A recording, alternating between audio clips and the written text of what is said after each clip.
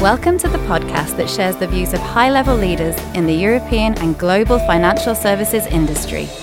Welcome to Shaping Finance, a podcast which offers a platform to high-level decision makers and shapers in international finance. My name is Nicolas Maquel. I'm the CEO of Luxembourg for Finance and the host of this podcast. It is my great privilege to welcome for our second edition of this podcast my counterpart from London, Miles Celic. Miles is the CEO of TheCityUk, the industry-led body representing UK-based financial and related professional services.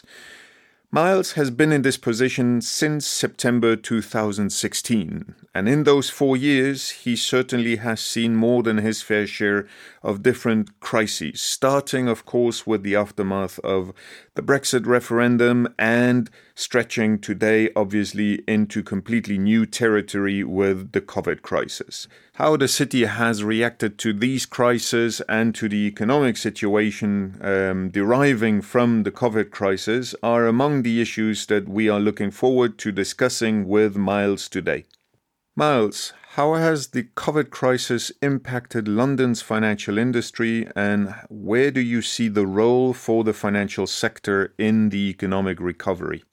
Well, Nicola, first of all, thank you very much for asking me to participate in this series of podcasts. I think the relationship between our industries in the UK and Luxembourg is a long-standing and very important one. And I suspect that the challenges that we've had to face through COVID-19, both in the UK and in Luxembourg, are very similar. The British industry has had a sort of short-term challenge in terms of adapting to the COVID-19 situation.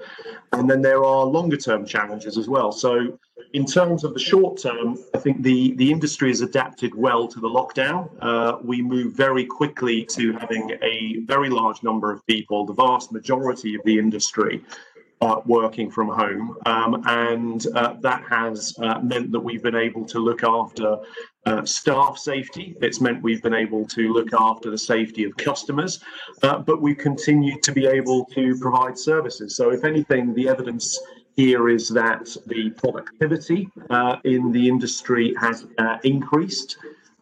So far, the technology has been able to keep up with the demand that both customers and employees have had.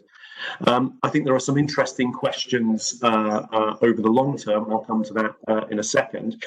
But then from a very practical economic perspective, there's been the challenge of providing economic support into businesses.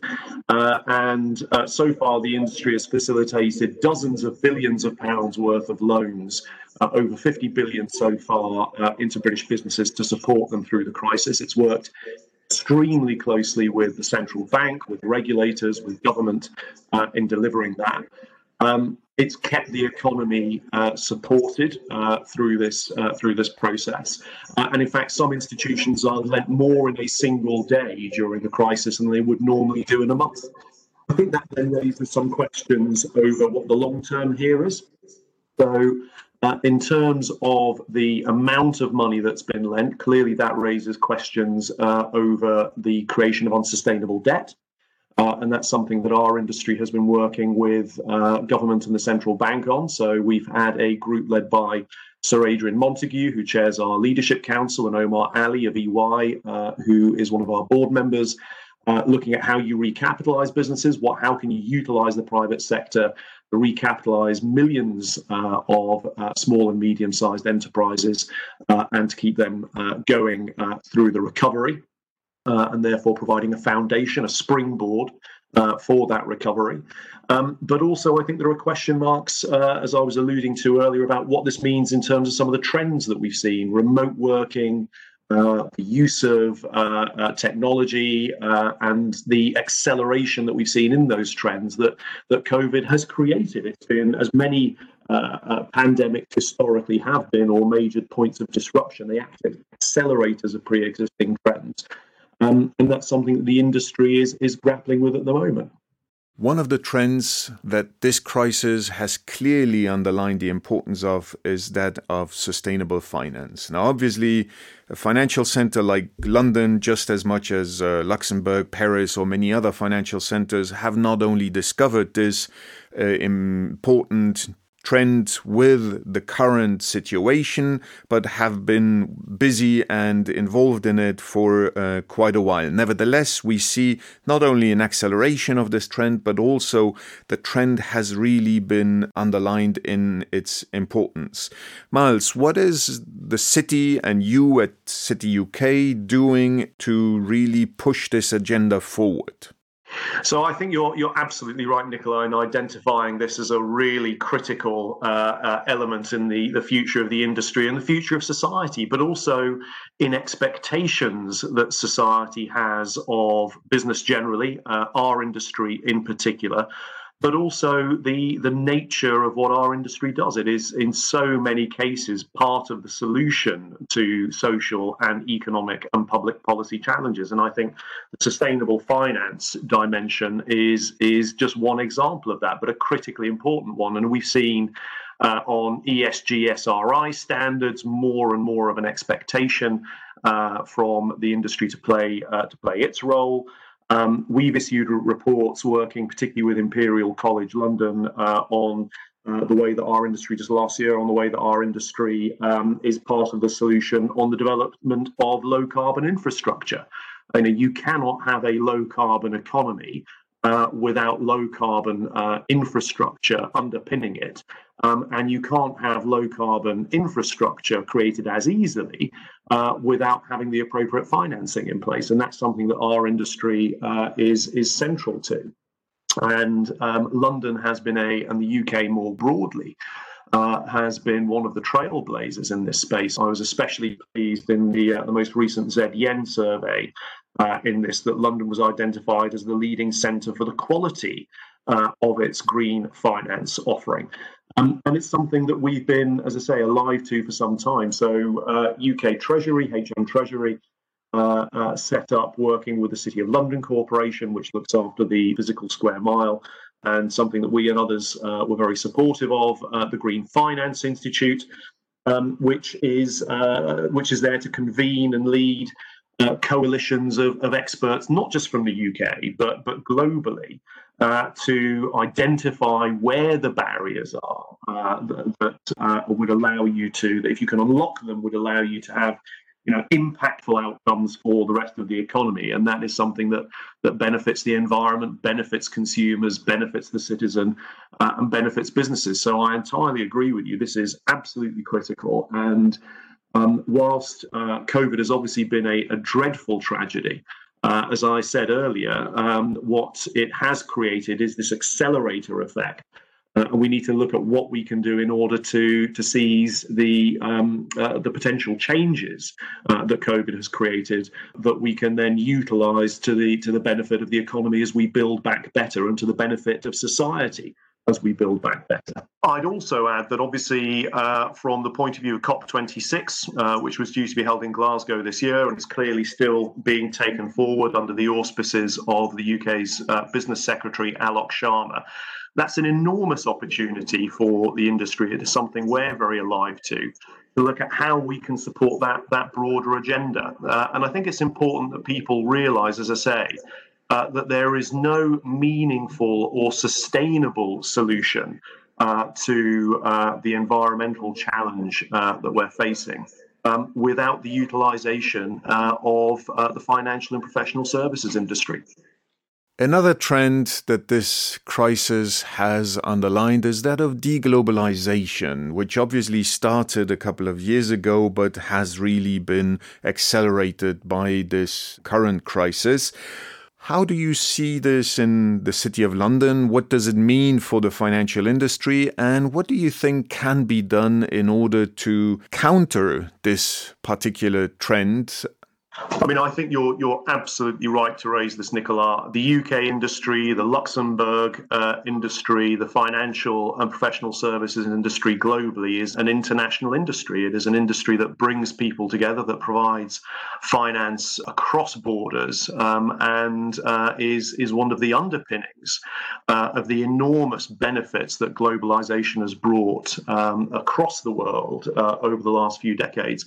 I think it's important to look at this in the round. So this isn't something that has necessarily kicked in just in recent years. In fact, I think I'm right in saying that if you go back to 2005, that's when you see the beginnings of a decline in global trade.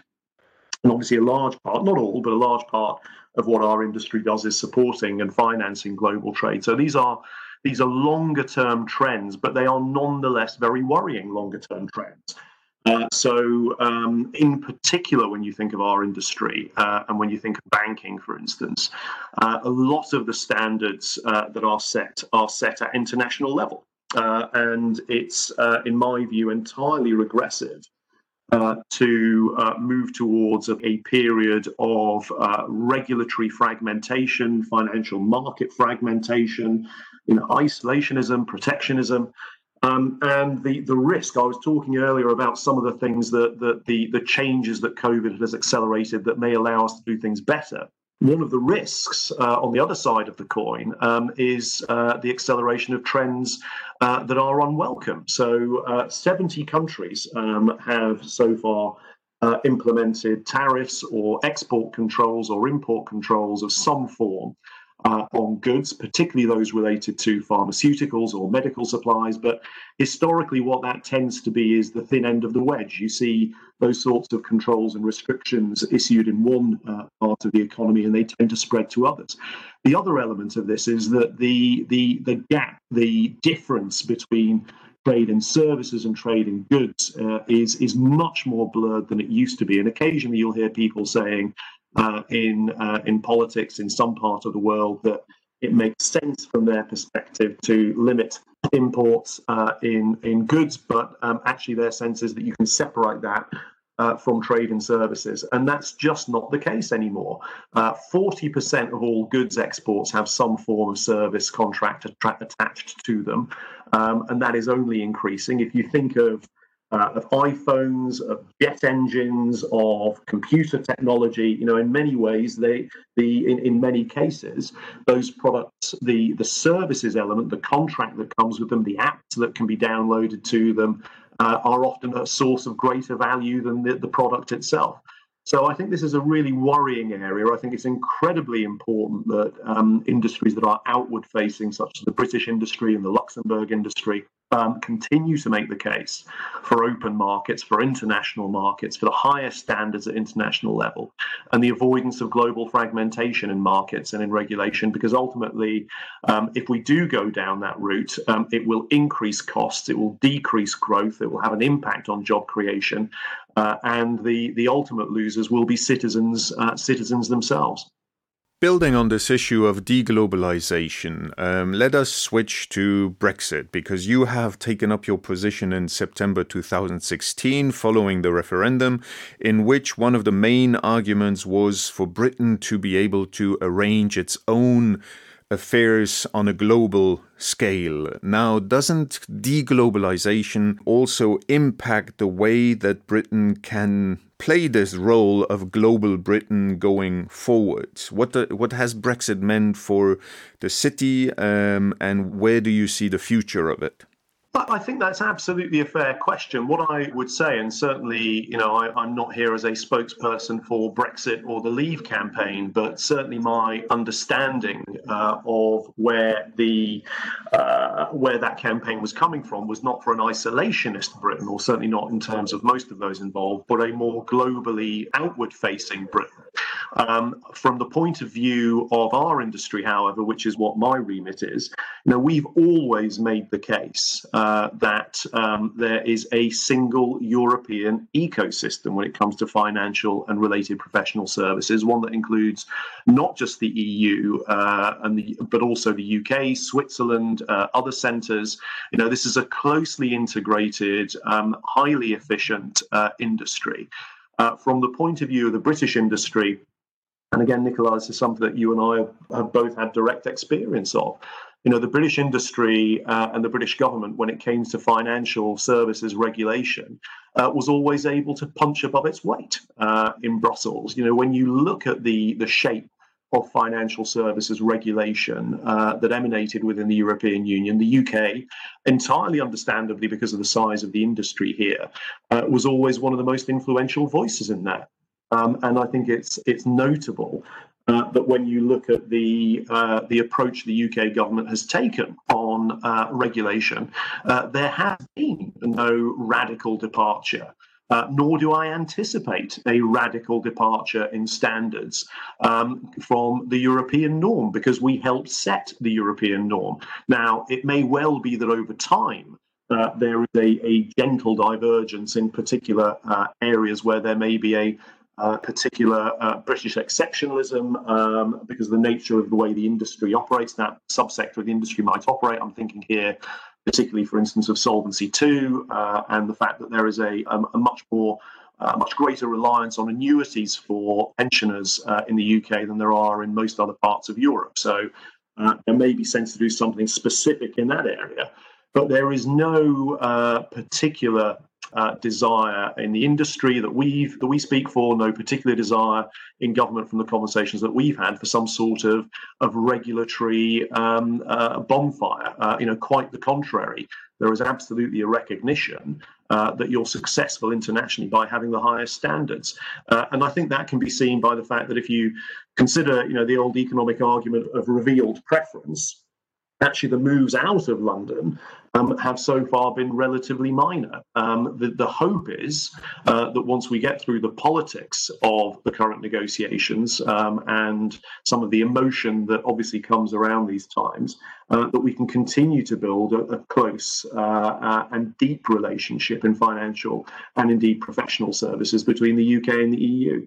Luxembourg would certainly hope to be able to build such a relationship for the future with London, and we have said so on many occasions. London has, over the last couple of years, managed to build itself into not only Europe's but the world's FinTech capital. My question is, how has both Brexit and the COVID crisis impacted this success story? Given the investment figures, one would have the impression that the impact is relatively little, or is it maybe just too early to say? So the role of FinTech in the UK is absolutely one of the key underpinnings for the long-term success of the industry. The UK is already a leading, as you say, Nicola, the UK is already a leading global hub for FinTech. What we've seen in FinTech, as we've seen in other tech parts of the tech industry, is COVID-19 again acting as an accelerator of adoption of some of this technology, and I'd anticipate that will continue.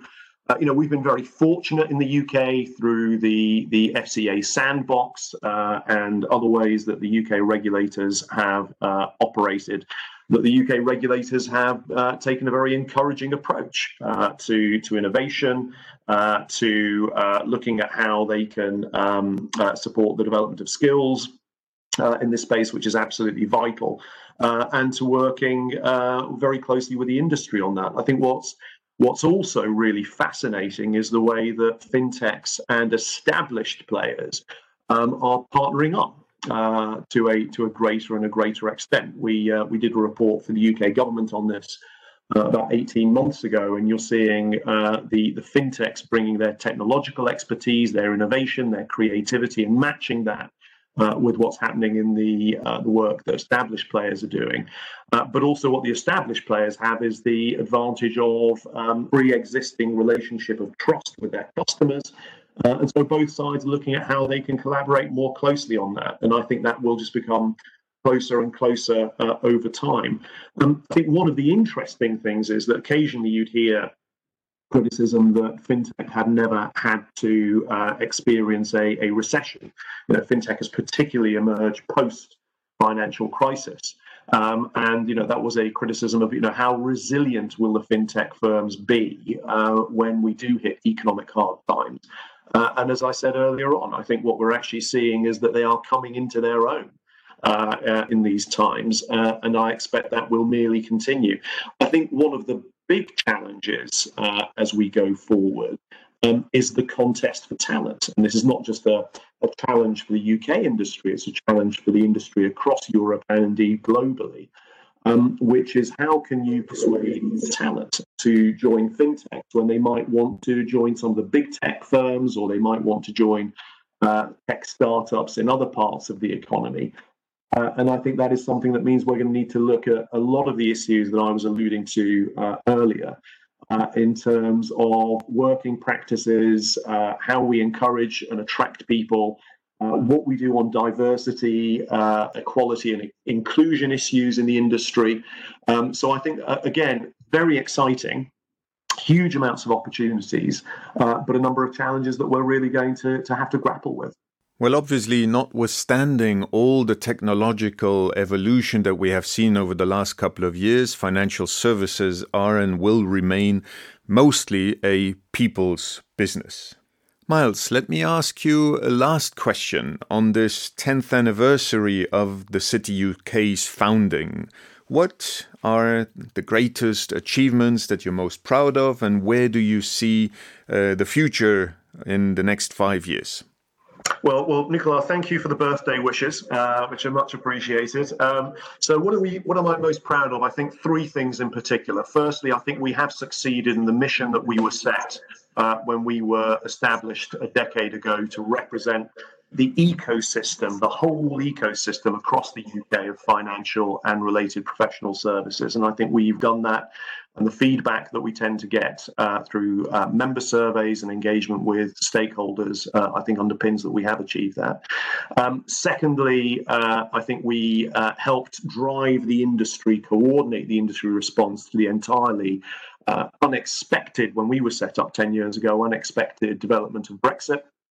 And so that has been an opportunity for us to bring that 10% of UK GDP together to engage both with the UK government and with the European authorities. Thirdly, the work that we've done around COVID. We've brought together more than 200 experts across the industry to drive our recapitalisation work. We've engaged at the highest levels of government, central banks, and elsewhere on that, and that is work in progress. So I think I think if I had to summarise, I'd say a lot done and a lot still to do, and that will be the challenge over the next 5 years as we adapt to the changes that we're seeing. Well, looking at it from the outside, we can certainly confirm that the work you are doing at TheCityUk is impressive. I myself love reading the different reports that you publish, and my team enjoys very much working with your team, and we certainly are looking forward to doing so for the next couple of years. So from our side, wholeheartedly, congratulations on the achievements of the last 10 years. Maybe before we conclude, let me ask you a more personal question. Namely, over the summer, you have certainly had time to do a little bit of reading. What was one of the books you have read, and what are the thoughts you might want to share with our audience in this regard? Sure. Well, thank you for the kind words about TheCityUk, Nicola, and we very much mutually appreciate the work that we've done together. It's the relationship with Luxembourg for Finance is one of our most important. In terms of books that I've read over the summer, as you say, it's been an opportunity to catch up with a very large pile of books and a very large backlog. The last book I read was George Magnus's book, Red Flags, on the Chinese economy. The history of the Chinese economy and the opportunities and the challenges that it faces in the years ahead. And I was particularly struck by George Magnus's thinking on the demographic impact of what happened in China. And I think one of the facts that I think people are often lose sight of is that the largest mass migration in human history has taken place in the last 25 years. We've seen nearly 300 million people move from the Chinese rural interior into the cities. And that has had a huge impact on the shape of the Chinese economy, and will have a huge impact when you think about aging challenges in the Chinese economy, and what that also means in terms of the development of services and the role of financial services in supporting an aging population. It was a very thought-provoking, fascinating book, and one that I'd absolutely recommend. Well, thank you very much, Miles. This was a fascinating discussion. We covered a lot of ground. I'm sure that given the uncertainties that remain both on Brexit and on the developments in the COVID crisis, we will certainly have another opportunity to discuss these in the coming month between us. Thank you also to our listeners who have tuned in again to this second edition of our podcast. In our next episode, we will be discussing economy and finance in Asia with Fred Newman, the chief economist for HSBC in Hong Kong. To stay up to date with our podcast, please feel free to subscribe on iTunes, Spotify, or Google. You can also find more information on our website, luxembourgforfinance.com.